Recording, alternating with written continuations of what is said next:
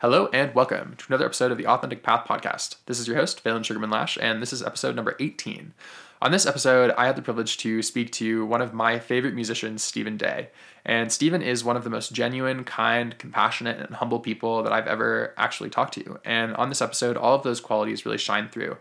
We dive deep into his story as a musician and kind of how he started creating music and why. And then we get into a little bit more of the deeper stuff about what does authenticity mean to him and how does he show up in his life with authenticity.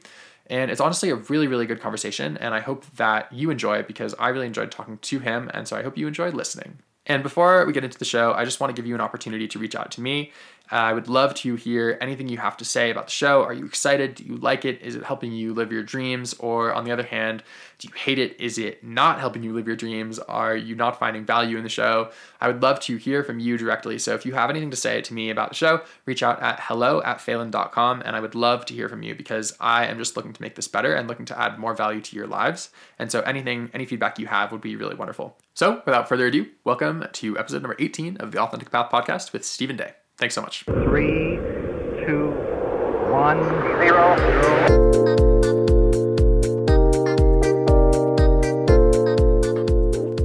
Stephen, welcome to the podcast. Thank you so much for coming on. I'm super excited to chat and hear a little bit more of your story face to face. So yeah, just to get started, I'd love for you to share a little bit of what you do and why you do it. Yeah, Phelan, thanks for having me. I am a singer-songwriter artist in Nashville, Tennessee, and I've been doing that professionally for maybe 4 or 5 years now. I kind of did it through college, and then I've been out of college for 2 years. And so, I mean, I guess you could say 6 years total, but a lot of that was like school and music at the same time. But yeah, I'm just put out a new song. I've got a EP, an album out, and then another, I guess, EP or like small project is coming out this fall. Super exciting. I love your new song. It's a very different vibe than your old songs, but super good. Thanks, man. I appreciate that. It sort of came from just, I don't know, I had never produced my own music, and that's what I've been up to during the whole lockdown thing. Yeah, sweet. I had other questions planned, but let's just jump into this now. So you talk about how the lockdown has been a big inspiration period for you.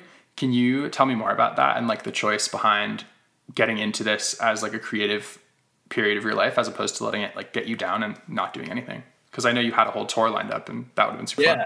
Yeah. So the tour, it was a huge bummer. I mean, I was about to go play my first international show in the Philippines at a festival.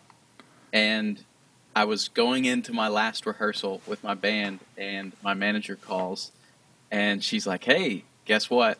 The festival's canceled." And so we actually still rehearsed because we were still banking on the U.S. tour happening. And so we went in, rehearsed, and then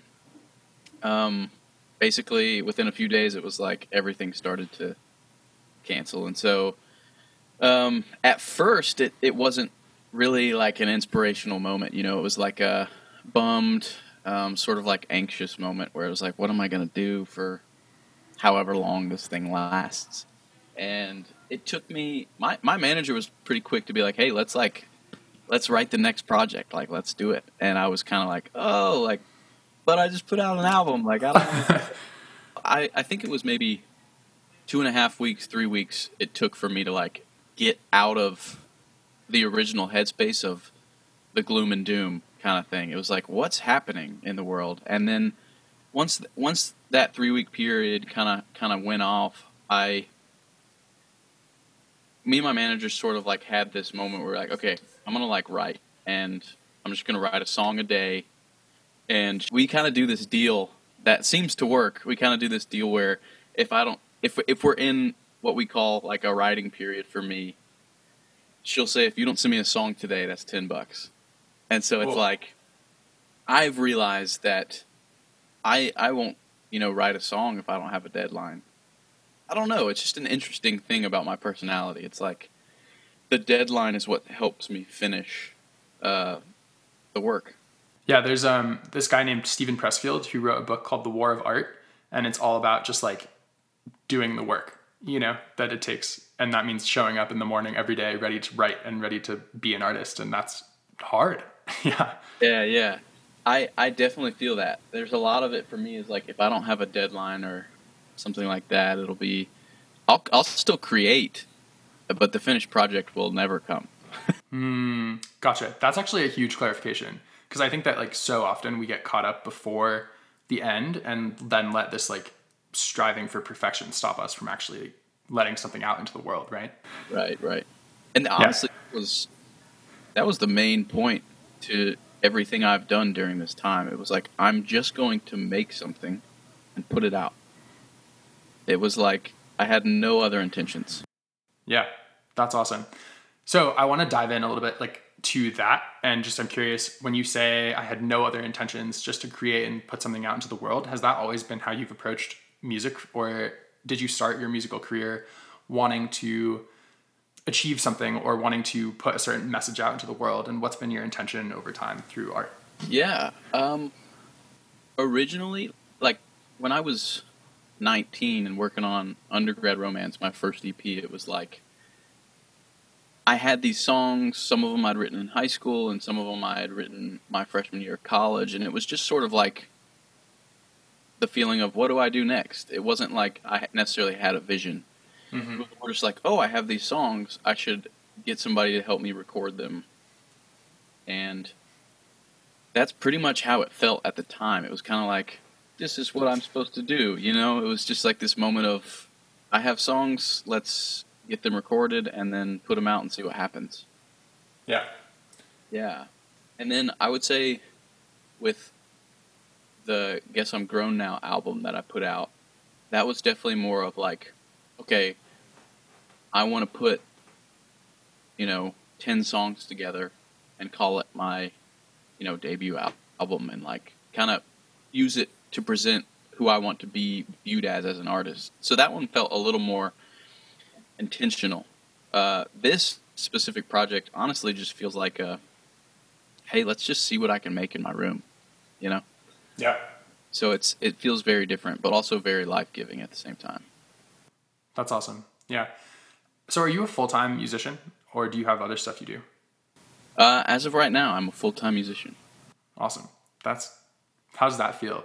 For like looking at yourself as a 24-year-old and then jumping back to when you were maybe 18 looking forward? I actually think about that a lot. Yeah. It is... I haven't figured out the way to say it, but it feels like exactly where I want it to be, but it doesn't look like that. You know what I'm saying? Tell me more. I think some of it was when I was, 15 or 16. It was like, I'm going to be like this pop star and like had a certain view of, and like it felt like I was going to go to Nashville and somebody was going to be like, here's a record deal, like just have it in their hand. Right. And I just signed the paper, but what it's actually looked like is building friendships, working alongside a manager for 3 years and like grinding, Yeah.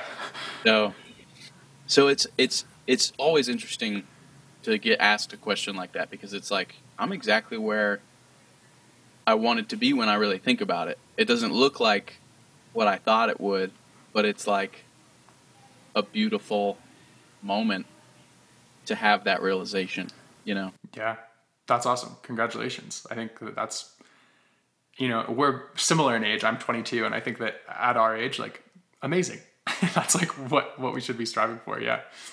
I'm curious for you, like when you talk about the grind and the hustle and building relationships and making friends, I think that that's the secret sauce of entrepreneurship. That's not actually that secret, right? Because, becoming a musician is really starting a business and starting your own career. And I think that so many people look at their dreams and say, there's no way I could do that. But really it's just like, do the work and then it will happen. And make friends and like be a good person and all that. Yeah. Yeah. And I think it's perspective too, It's like, it's all that, and then it's what you want to see, you know, as your end goal, and how you view that in real time. You know, it's like I have fans and I have people that listen to my music, and that's exactly what I wanted. You know, and now it's up to me whether I want to continue to grow that or not. Right. Yeah. So looking forward for you, what do you want? Have you thought about that? I'm sure you have. Yeah, honestly, it's the older I've gotten, the more comfortable I am with thinking about that question. I feel like when I was younger, it was a little more like romanticized and like, I just, I mean, I still have that romantic side of my personality where it's like, make good music and good things will happen. I still have that. I fully believe that. And because I think people by nature enjoy good art, and I mean that's in itself is like a subjective conversation, but you know, I would hope at some level it's like a objective thing. I don't know. That's a whole nother. Yeah, we can get into that. Super interesting conversation. Yeah, but yeah, I would say, you know, I really, at this point in my career, my goal right now is sort of to be, I want to make pop music, but always have like my spin and like dash of spice on it. And I think for me that looks like what has always felt natural to me is like older, you know, retro sounding, like whether it be soul music or like Glenn Campbell doing country. It's like some of those things are just feel more myself. And so it's, to me, it's figuring out how to put those into modern music and still be relevant, because I don't necessarily want to make replicas of soul music or, you know, Glenn Campbell, Frank Sinatra. I love those people, but I want to like evolve the sound. And so for me, that looks a lot like what somebody like Leon Bridges is doing, where he is obviously, you know, pulling from retro sound, but trying to evolve the sound of modern music in a way that doesn't feel like just hopping on the bandwagon of pop music. Yeah. I think that's a really amazing way to put it. And it's similar to some other conversations I've had with musicians surrounding the idea of authenticity and how you can stay true to who you are and also create music that people like, right? Because I think so much of society today, like we're conditioned to like certain kinds of music, and not other kinds of music. So yeah, what is that like for you in terms of finding who you are as like yourself and then putting that out into the world in terms of music and coming to terms with the fact that maybe not everyone will connect with it? Yeah. You know, man, that has thankfully become more clear to me. Is it's almost like, especially when we're talking music, I feel like randomly, and maybe it's divine, who knows, randomly I'll come across things, listen to it, you know, write something, or, you know, see something visually and be like, that feels like home to me. That feels like there's something in me that resonates with that thing. And so, honestly, Glenn Campbell's a great example of that. I don't know if you've ever heard of him. I've heard of him in your interviews, but I've never listened. Yeah. Yeah. So he is it's really weird. Like, I would have never thought I would be interested in Glenn Campbell. But basically, my grandpa one day was like, Stephen, you know, your voice reminds me of, you know, Glenn Campbell. And I'm, okay, Grandpa, like, I'm going to go look him up and see what I think about that. And I did. And I was ultimately just struck by just like his musicality. And it wasn't even that his voice sounded like mine, but my grandpa did have something, you know, right, because his register is like very similar to mine.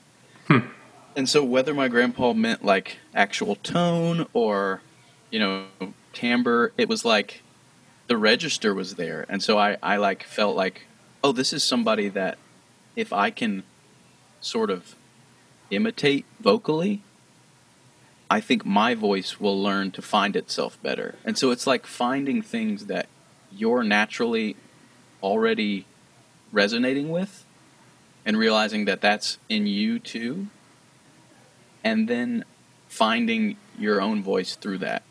Does that make sense? Yeah. I think it's really cool that you talk about it in terms of literal like resonation of your voice, right? Yeah. Yeah. Good metaphor. Yeah, it's weird. I mean, I think the more the more I'm open to listening to different kinds of music, the more often that happens. It's like I don't want to make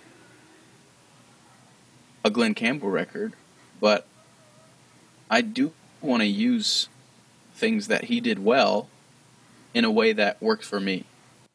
Yeah. I think that's like the grand humanity purpose, basically, is to take what's been done before and add onto it our own unique selves. Exactly. Yeah. Yeah. So there was something I read in one of your interviews that said if you could give advice to your younger self, you would say, learn how to be comfortable in your own skin and follow your gut because it knows a lot more than your mind thinks it does. And I completely agree with that. And I think that it's a really, really hard lesson to like actualize. You know, it's easy to understand, but it's hard to actually do. And so just to segue in from resonation and like what you are finding that connects with who you are, how do you then listen to that gut feeling and connect with what resonates and then act on it instead of letting your mind control what you do? Yeah, that's a tough one. Yeah. I feel like whenever I said that, I'm not sure what interview it was, but whenever I said that, I feel like that's like the hope. That's like what I would tell myself at any point, you know?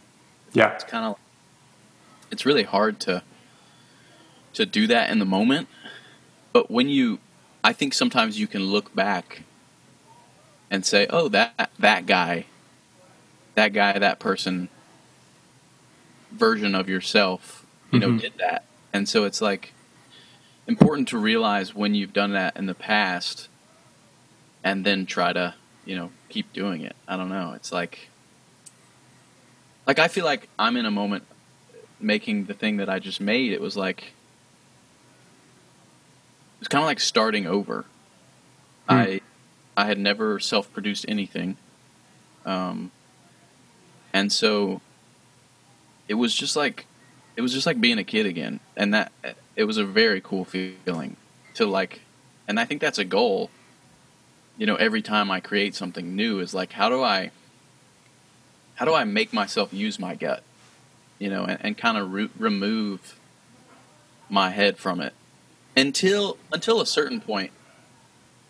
I mean, the mind gets involved at some point, I think, because it's like a good, I don't know what the word would be. It's like a good reviser. Yeah, no, that's true. Yeah. Interesting. Cool. So, great. To transition into something a little bit different, I want to talk to you a little bit about like what it feels like to enter onto your authentic path. And this is a term that I've kind of, coined, and the more I use it, the more accurate I think that it is for taking ownership of your life and choosing to do what you actually want to do. And just to rewind a bit, I think to when you were, 19, 20, 21, when you first released Undergrad Romance and really had that success. But even before that, like what were the fears that you had to overcome, if you can remember, to actually like put your work out into the world and choose to pursue music instead of something else? Yeah. Oh man, I feel like, trying to feel comfortable in my own skin has always been the battle. I think, honestly, recording something felt way more comfortable to me than, like, showing people my songs or, like, singing and playing in person. Like, I I remember in high school, I was like a shell of a kid trying to perform something. It was like, I mean, I haven't performed live in a long time, but like, I still get super nervous. And so there's like an element to recording that's like a safe place. It's almost like I can make this exactly how I want it to be. And then the fear comes when releasing it. You know, it's like, it's a different ball game, but I think nerves are good, you know. At some level, it's like means you're excited about something.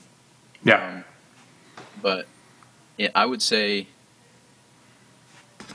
in high school, and I mean even early college, it was like just anxiety, you know. Yeah. Yeah. Something that I have been dealing with recently is like, as I start this podcast and I've started coaching with people as a life coach, a fulfillment coach recently, and just like going out onto social media or introducing myself to someone and having that new version of myself be who I am now, as opposed to before when I was just who everyone knew me as, right? Like, and taking ownership and actually choosing to be someone new and kind of let go of the old and bring in the new of what your identity and what my identity is. And so I'm curious, like, what your transitionary phase was from being Stephen Day, the high school student or the freshman in college, to Stephen Day, the musician, and how your relationships have kind of changed throughout the process. Yeah. That's a hard question. Because I mean, I would like to think I'm like a totally different person than back then. But I think there's a lot of that kid that stays with you. And maybe it's just learning how to like tell yourself, like maybe it's learning how to believe truths about yourself, and sort of like throw out the lies. So it's like it's a lot of unfolding, but I think I'm still very much the same person I was. It's just like in high school, I think I believed things about myself, maybe out of fear of what people were going to think of me, and that is like a long process, you know. It's like, Yeah. especially if you're trying to be an artist, it's like, okay, I just put out a record and now I gotta beat it with this record, and people are gonna say they love the old stuff more than the new stuff, and it's like, who cares? Like, make what you want to make, and if you love it, like, and you believe in it, then I think either those people will like come alongside you and understand what you're doing, or they'll leave and then another person will join in. You know, it's like, I don't know, it's sort of a weird process journey that it just feels like it's still unfolding. Yeah, I think that's a great answer. And the reason I think it's a great answer is because it like took off anxiety from me. Yeah. That just saying that it's on a path. You know, it's like just Right. that act. It's like, okay, remove that part of it. It's like I'm not ever gonna be at the end. Yeah, right. Like, we're not being ourselves and being authentic for the haters, right? Like, we're being ourselves for us and the people who it resonates with. Yeah. For sure. Yeah. Cool. I remember I saw you live last fall in San Francisco when you were playing with Brook and the Bluff. Yeah. And yeah, you opened up and your guitar string broke, and it was like this crazy moment. Was that at the Utah hotel, or it was like? It was a super small venue in SF. Yeah. But it was such like a funny moment. We were all like, oh, but you handled it really well. So if you get nervous performing, like, you're doing great. Oh, I love it. Yeah. That.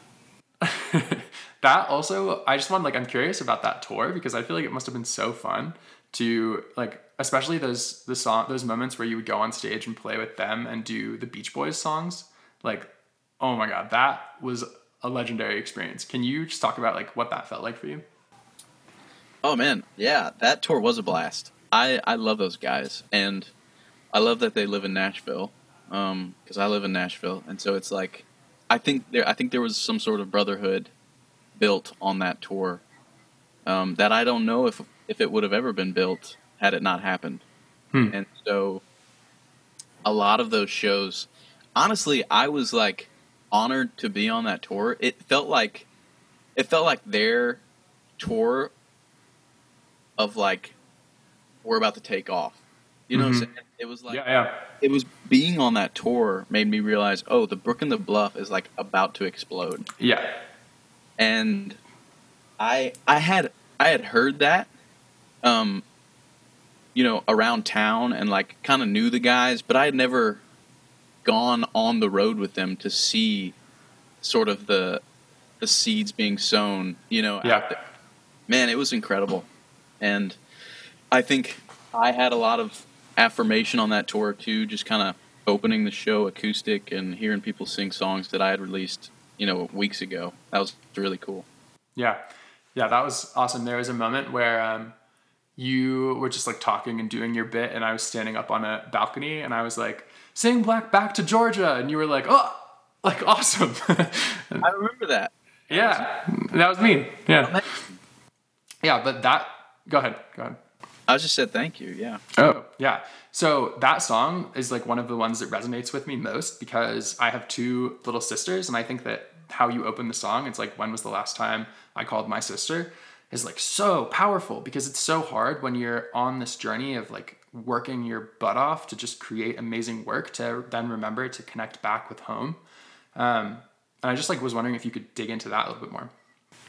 Yeah. My whole family, my immediate family at least, still lives in Georgia. And I like visit a decent amount, but it's just the feeling of missing like the day to day, Like, I mean, your family's family, and that never changes, and you're going to see them on holidays, you're going to see them on whatever special occasions, and that's great. But when you move to a different city and you like start relationship with people and you see those people on a daily basis, it's impossible to have that relationship with your family anymore. It's like there's such a difference in seeing your friend every day, and like you don't even have to stay in touch. It's just like, you know what's going on. And then like the thing is with family and living in a different city, it's like you go home and it's like they have new inside jokes and like so they just know what's going on, and Right. that's fine, like that's how it should be. But it's just like that feeling that like blood runs deep, it's like, man, like it sucks that I can't engage in that moment anymore. It's like I've built this life somewhere else, and that's great. I'm learning how to do life on my own. But it's like there will always be the more I grow up, and the more they grow up, it's just going to be like sort of a distant. It's going to be us having to put in the work to like keep that relationship, but it won't ever look like that feeling of seeing a friend every day and not having to like be like, hey, so what did you do the past 2 months? You know, it's like that's a big question, and you miss the like, oh, like I saw this guy on the side of the road like peddling strawberries. I don't know. It's like, yeah, sure. Yeah. So that's like what the song was for you? Was kind of a representation of that nostalgic feeling? For sure. It was also like a song that for me means like never forget where I came from, and I just feel like I want to include, my roots, whether it be sonically, musically, whatever. Like that song also has like a country feel. Mm-hmm. It's like it's got that hippity hop, like yeah. And that's not like, I don't want a whole record to sound like that of mine, but it's like I think that specifically is like, I wasn't raised a country boy, but like Georgia is a southern state, and it's like it just felt right, you know. Yeah. Mm-hmm. There were so many things that came out of that song that just felt right, and it felt like a longing for home, but also like the recognition that like home exists, just in, you know, my being. Yeah, that's beautifully put. In terms of creating art and writing music, do you find that your ability to reflect and introspect on what's going on for you comes out when you write songs? Like, do you think that the songwriting process brings you to a better understanding of what you're going through in life? Yeah, I think it totally does. I don't think I'm the songwriter that sits down and is like trying to, you know, get to the bottom of my heart. Mm-hmm. Yeah.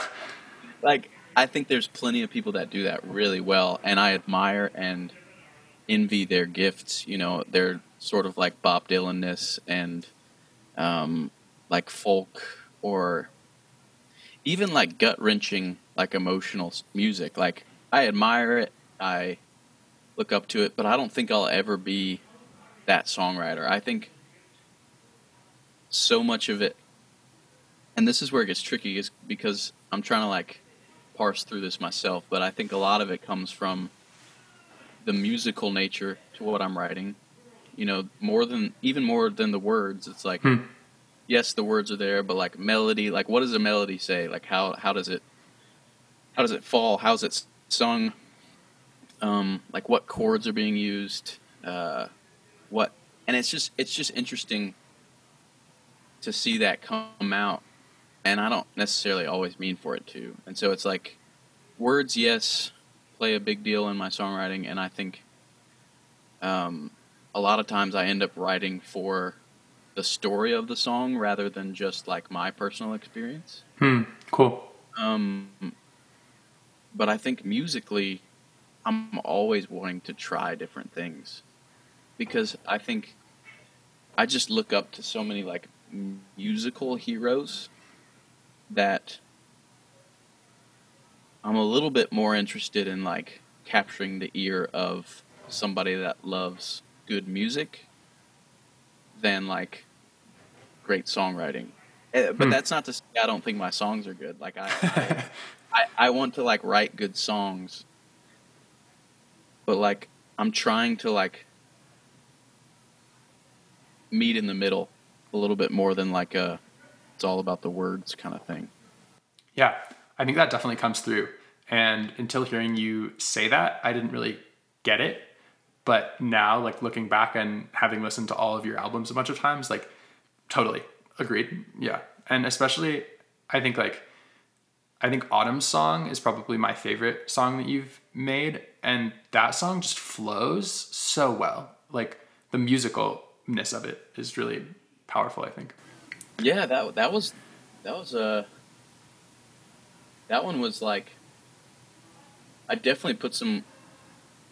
It felt like a mesh of the two, like a strong mesh, which is always the goal. It's like, because sometimes even with the song I just put out, it's like you can't. That's an example of, I wanted to make a certain kind of song, almost like a Prince-esque, like John Mayer-esque, like slow ride, like night drive, and it's like you can't put, you know, Bob Dylan lyrics on that song, right? Like, it needs some like sultry spin on it, and so it's like it's kind of just like fitting. How can I like expand my personality across genres and like use it to still sound like me? Yeah. There's two non-Stephen Day branded sets of songs that I really like that have been in. One with Emily Sage. There's a duet you guys did, and I didn't even realize it was you for a while. But then I was like, wait, and then that song is amazing. And then the other one is like the Summer Crew, or I don't remember what it's called. What's it called? Tuesday Crew. Yeah, Tuesday Crew. And there's one song in there where like you're all just kind of going off, and then at the end of the song, it's like this really fun, like Yeah. just jumble of energy. And like those two songs are two of like my favorites that you've been a part of. Yeah. So I'm curious what it was like and how you got involved in those projects that weren't just solo writing. Yeah. So Tuesday Crew started through Jordy Searcy. Uh-huh. And his idea was just to like bring a lot of his friends together that, you know, all do music but are kind of looking for an outlet that's not so highly like pressurized, I guess. And he invited me to sing on that and write on that song. And that song is a blast. It is Summer Lovin'. Yes, Yeah. Summer. Yeah. That is a blast to sing. I love singing that song. And then Emily, she had the song written. I think her and a guy named James Teeley wrote it. Shout out James Teeley. And they were already recording it, and then I think they were just looking for a guy voice, and she reached out, and I came in and, you know, learned the part. And she's an amazing vocalist. Yeah. Agreed. Amazing. It's funny because I took a singing class last spring at like the end of my college career, and I was always just like singing along to like songs like Summer Lovin', super fun song to sing, right? And realizing that there's like this gap between where I'm at with singing and like where really good singers are, and then I'm just like, whoa. Because you have to like get your feet wet before you like know what's actually there, you know? Yeah, for sure. Yeah. I have a question. So you met all of those people, and you've been a part of so many different communities now in the musical community. What has it felt like to start to work with people who are like inspirations for you, but who are at your level? You know what I mean? Like, so when you're working with the Brook and the Bluff, when you're working with Emily Sage or Jordy Searcy, like, what's it like to have this community around you that's starting to grow and inspire you to be the musician you want to be? It's really fun. It's not like we all hang out every day, but it's really fun to be in a city where you know a lot of the talent coming up, and one, it makes you want to like polish your craft, whether it be songwriting or playing. But also it's like I think Nashville is such a special place because it feels so connected, and it feels like a team. You know, I hear a lot of like cutthroat stuff about New York and LA, and I just don't think that's true here. I think maybe we have elements of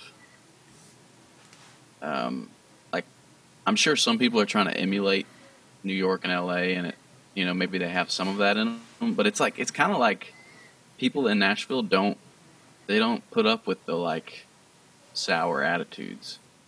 Yeah, that's awesome. Like, it feels very it's like a family. Yeah, that's cool. That was one of the things I wanted to ask you is in one of the other interviews I saw that you were in, you said that you had a really amazing community growing up that was super loving and supportive, and that you wanted to recreate that throughout your life. So does Nashville feel like a recreation of kind of what you had when you were younger? Yeah, it definitely feels different. It feels a lot more like a team. I feel like growing up, it was just the fact that like I had like family around, and like I was in high school choir, and my church that I went to growing up, my dad was a pastor, and it was like I was just sort of like given these opportunities to play and sing in front of people. And so it's definitely different, but in a way, it's like you make these friends here in Nashville, and you're all doing the same thing. And as people progress, it's like, I guess it's kind of the same thing on some level, because it's like, oh, I love this person, like, let's have them open up for me. And that's what happened with Brook and the Bluff. They were like, hey, we love Steven, like, let's bring him on the road. Little did I know they were going to sell out, like, almost every show. Yeah. So it's like, it's just like I kind of fell into that because of the community here. Yeah, that's awesome. Yeah, it's cool to see that, because I think a year before I saw you in the Brook and the Bluff, I saw the Brook and the Bluff and Ripe, and just like watching the progression of like how things happen over time is really cool. So hopefully next time you're headlining and then we get some cool people to open for you. Would love that. So to wrap us up, I have like a few questions I usually ask is, what does authenticity mean to you? Honestly, I feel like it has a lot to do with what we were talking about earlier. I feel like authenticity is not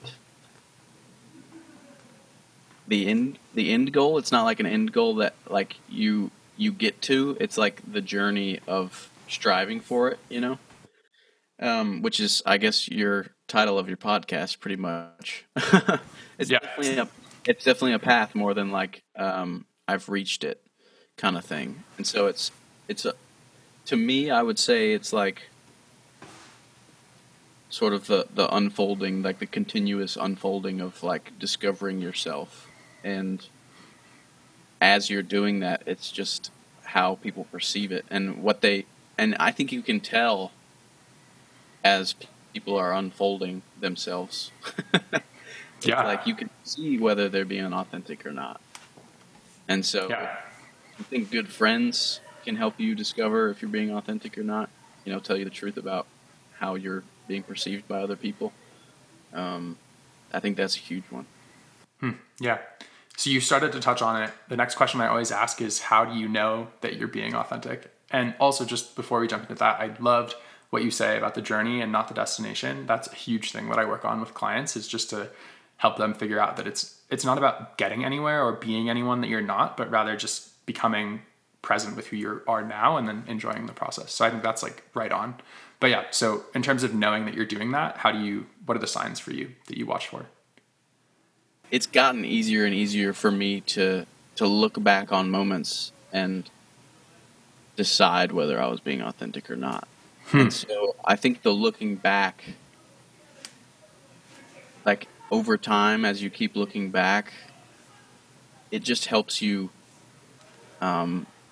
sort of recognize in the moment the cyclical nature of it all. It's like, okay, I'm not going to do this because this is what I used to do. And what I used to do led me to things and things that I don't want to be, you know.